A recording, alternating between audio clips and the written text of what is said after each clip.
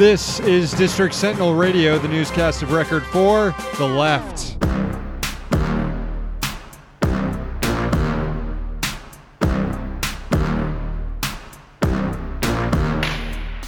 I'm Sam Sachs. I'm Sam Knight. We're broadcasting out of the Citizen Capital Studios in Washington, D.C. Check out the website, districtsentinel.com. Yes, Sam, I'm recording. Sometimes you don't. It has happened before where I forget to hit the record button. Usually catch it at some point in the show, though. Well, no one would have known who was just listening. People on our live stream knew because I was pointing at the soundboard. But you let everyone at home not watching. You let them know. I like to give the people at home a little tease of what's going on if they were to be watching the show on the live stream, which they can do by becoming a Patreon subscriber, $5 a month. You get to watch the show. You also get to read the zine. The zine just dropped, so be sure to check that out. We talk about a little bit of a setback in McDonald's franchisees' war against people who want to make a decent minimum wage. What else do we talk about? We got a story in there about influencers, what are they called? Persuaders. Yeah, the persuader rule, the influencer rule. Yeah, these are people. These are when employers are looking to bust up a union. They sometimes seek the help of outside union busting firms, and the Obama administration passed a rule that showed that they have to disclose that when they do. Well, that rule was repealed by the Trump administration. So pay no attention to the union buster behind the curtain. It's not just that they engage these people for advice. Sometimes the law firms provide material like pamphlets, literature, videos, and basically what the rule said was, hey, if you're doing this, I think your workers should know where this stuff is coming from. And there are other sorts of disclosures that have to be made in the course of American business. Like if you lobby, for example, there are certain disclosures you have to file if you're doing lobbying on Congress. Right. But the Trump administration said this is attorney-client privilege. They're restoring. This is Trump restoring attorney-client privilege that he was. Is it attorney-client or client? It's attorney-client. It's attorney-client. It's attorney-client. So yeah, that story in there. We got a story about more tariff news. So it's up. Patreon.com/District Sentinel right now. Read the zine. Did I mention the zine is actually, for the record, only $3 a month. It's true. But if you do $5, you get the podcast and the zine. Yeah, you get them both, and you get your own haiku read on the air on this show. And we got some haikus to read right now.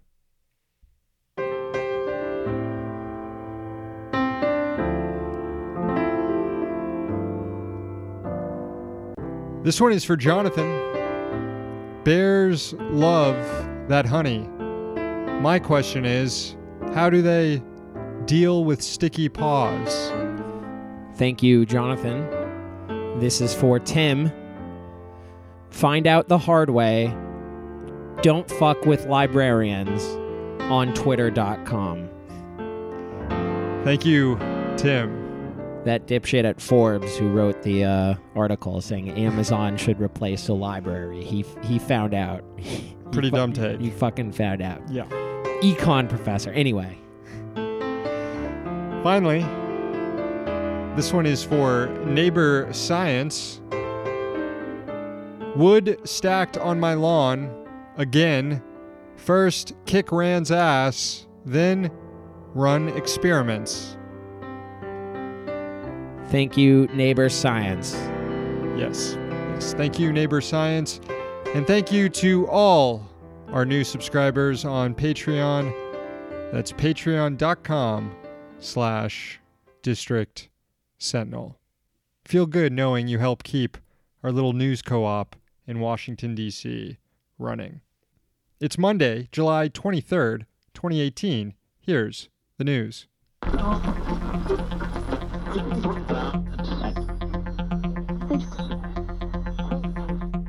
Our president being mad online is, honestly, as we've mentioned on this show, one of his most relatable qualities. But when he's mad online at another country, it can get pretty fucking scary. Late Sunday night, Trump fired off this doozy of a tweet directed at the leader of Iran, Hassan Rouhani. Quote, "Never, ever threaten the United States again, or you will suffer consequences the likes of which few throughout history have ever suffered before." Nothing like threatening war over our favorite micro-blogging site. I've been mad online a lot over the last few days. I've gotten in some fights with people online. I've never used language quite like this because you immediately look unhinged and you're losing the fight. Yeah. This is how you lose a Twitter fight and likely how you lose a war too. Yeah. Yeah. You know that if Trump ever declares war, it's first going to be on Twitter, and then his cabinet is going to have to figure out whether or not he actually meant it. Yeah, can't wait for that. Trump was reportedly responding to claims Rouhani made the day before when Rouhani stated that, quote, "America should know that peace with Iran is the mother of all peace and war with Iran is the mother of all wars." I like to focus on the peace part of that first half. Yeah. I'd like the mother of all peace here. Trump wanted to focus on the second half of that statement. Now, there was a belief earlier on that the President Trump, was just firing off tweets and that the administration would walk back the hawkish statements.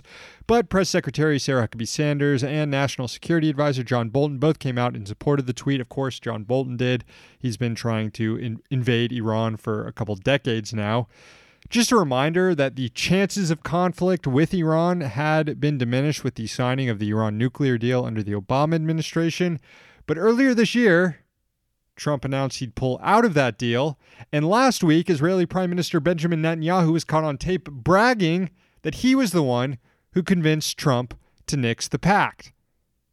If only Americans were concerned about foreign powers influencing the White House toward war as they are toward peace. The only thing that gives me hope here, this is basically how President Trump's outreach to North Korea started. It is, yeah. by threatening to destroy them on Twitter. Yeah.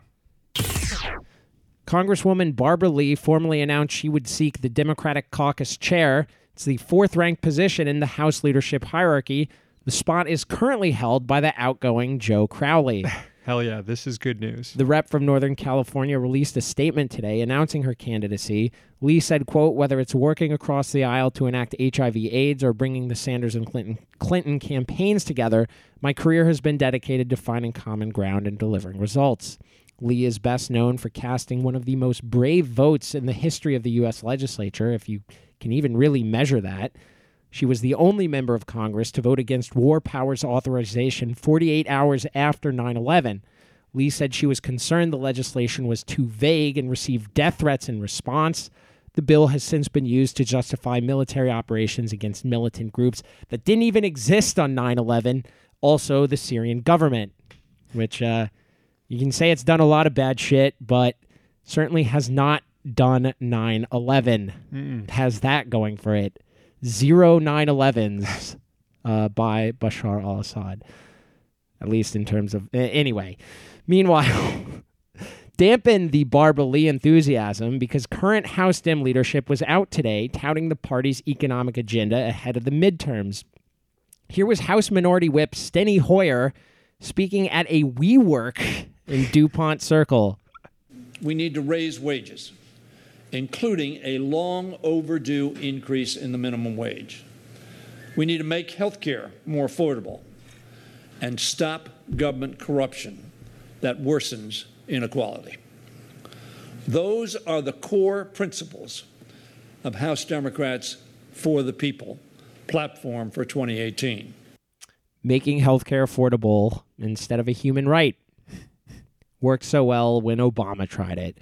And Hillary Clinton. Also, inequality, by the way, got worse under the Democrats. So, yeah. I mean, Hoyer is not making the case. You could make the case that ipso facto Democrats are also corrupt because inequality got way worse under Obama. But, I don't know, trying to frame everything as just Trump is the problem and everything was fine before that. Anyway, Never fear, because Hoyer also made sure to praise unions.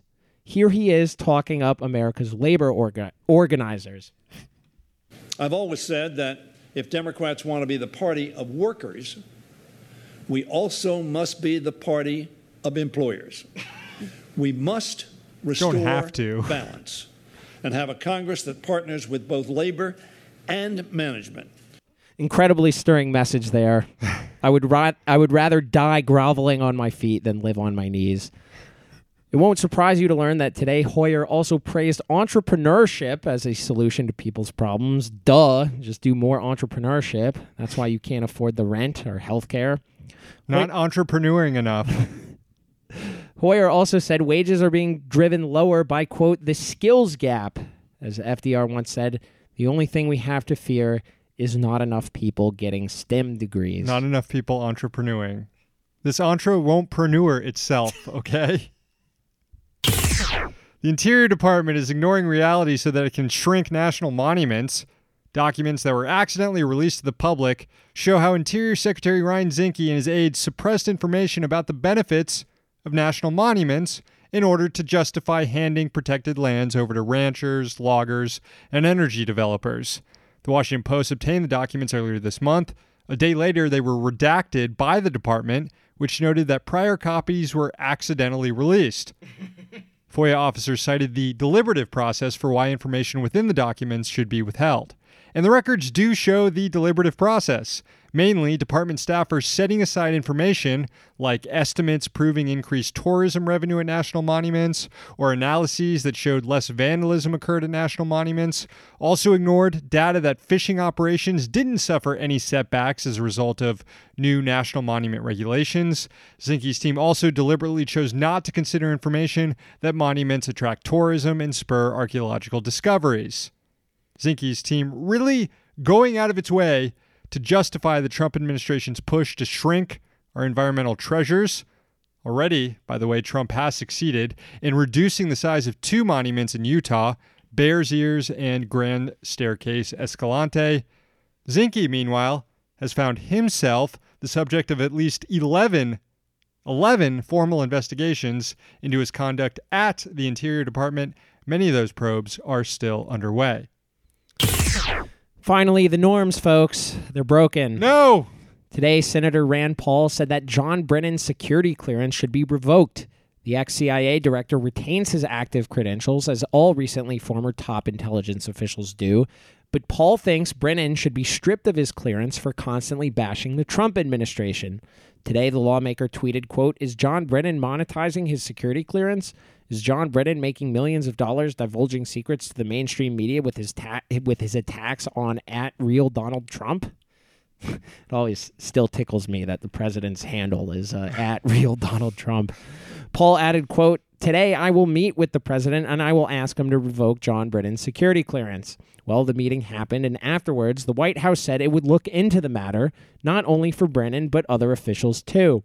In a press conference today, Press Secretary Sarah Huckabee Sanders said the following people could be stripped of clearances: Brennan, guilty. James Comey, Guilty. George W. Bush CIA Director Michael Hayden, Guilty. Obama National Security Advisor Susan Rice, and his head guilty. of DNI James Clapper. Guilty. Literally guilty of lying to Congress. Well, not literally guilty, but he literally did lie to Congress.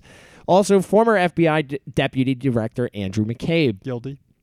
The push from Paul comes after John Brennan went on cable news right after Trump's press conference with Putin. Obama's CIA director encouraged top officials in the Trump administration to resign, and Brennan also called the press conference treasonous. Look, I don't know if these officials are using their security clearances to get information to bash Trump.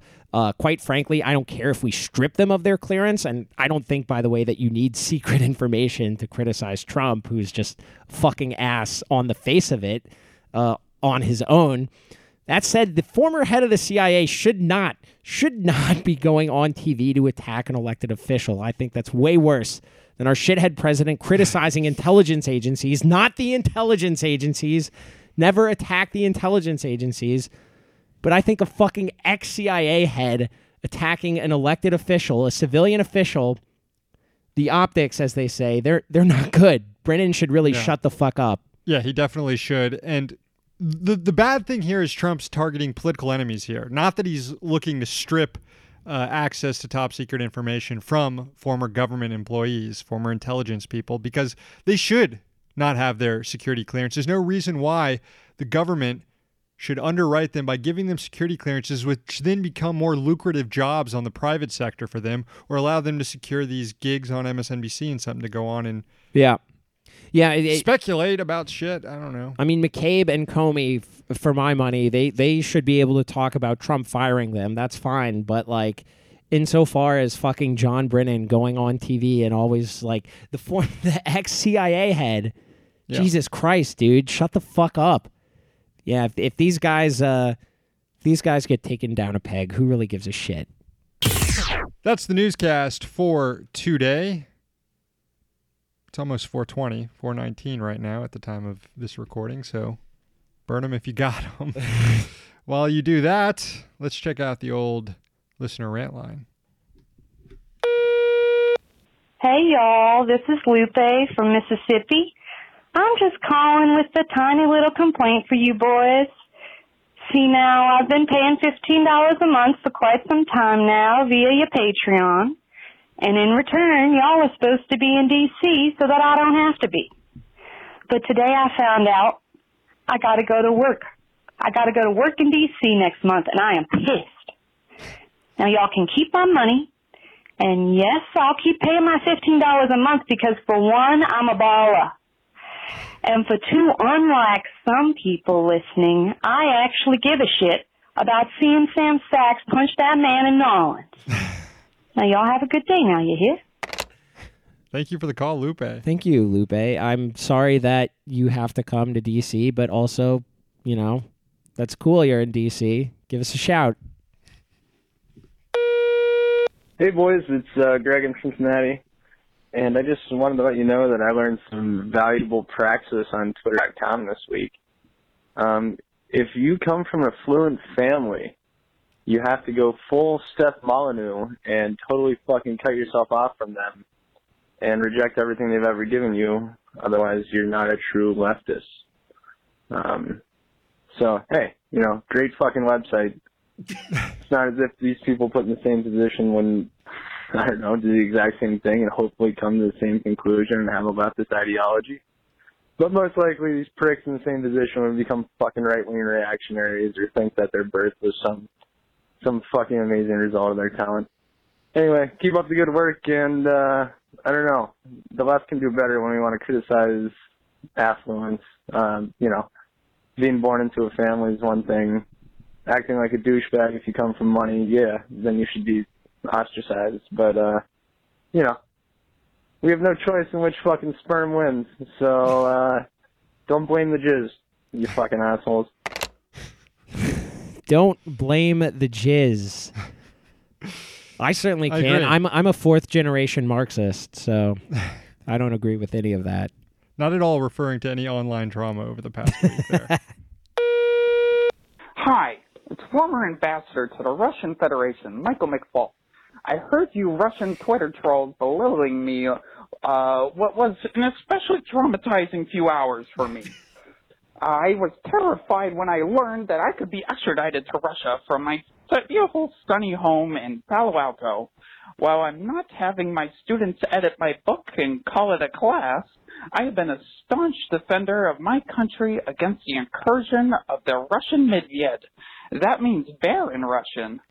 Thankfully, my base of working-class heroes like Hillary and Madeline have come to defend my honor while our President Cheeto continues to besmirch the dignity of these beautiful United States of America. My supporters, like the National Review, will never let Russia and its army of RT Putin bots like you take me alive. Long live the hashtag resistance. Long live my NBC contract. I'm just imagining all these former esteemed diplomats sitting around a table, like griping about Trump and sharing what names they call him, and like McFaul being like, well, I call him President Cheeto, and, and someone else being like, I call him Mango Mussolini or whatever. Thank you for the call, Mr. Ambassador. All right, one last call.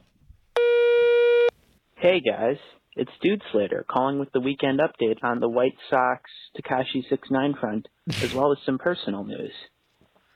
First, the White Sox lost 2 out of 3 in Seattle, but on Saturday they took a very fun game on the strength of a very good pitching performance from Dylan Covey and a great catch from Larry Garcia. On the 6ix9ine front, the rapper was recently kidnapped, robbed of thousands of dollars of jewelry, and pistol whipped and subsequently hospitalized. Damn. Get well soon, 6ix9ine. And lastly, the personal news is on Sunday, I trolled conservative Twitter. I posted a picture of Twitter personality Big Dave holding the barbed wire baseball bat, I believe, from the TV show Walking Dead. And I captioned it. I'm going to meet all the nice conservative teens at the high school leadership conference, hashtag HSLS 2018. And for some reason, all these Second Amendment open carry supporters were very much opposed to the very idea of Big Dave holding a baseball bat. You will not believe some of the mentions that I've gotten because of this. That's the Dude Slater update. Peace out. There it is, the Dude Slater update. Dude Slater update. I wonder what Dude Slater and other baseball fans who listen to this show include, and you, quite frankly, because I don't think we've talked about this yet. What's up with the Milwaukee fans giving a standing ovation to the pitcher who got caught with the racist tweets? Josh Hader, yeah, I don't know. That was pretty disgusting. Pretty disgusting, yeah. I agree. I will not defend Milwaukee Brewers fans or St. Louis Cardinals fans. Not that people are going to get mad for putting them in the same category, but I don't give a shit. That is the show. Call the rant line 202-684-6108. Sponsors include the Congressional Dish podcast hosted by Jen Briney. Find it at congressionaldish.com, another sponsorlevelnews.org, and Citizen Capital. Find the podcast on iTunes, SoundCloud, Stitcher, or tune in by searching for District Sentinel Radio. Give us a review, give us a rating, tell your friends to listen. Also, subscribe on Patreon, patreon.com/District Sentinel. $5 a month gets you access to bonus content. You can watch the live stream of this show. You get haikus, and you get to read our zine, which just came out. Patreon.com/District Sentinel. Newscast returns tomorrow. We're in D.C., so you don't have to be.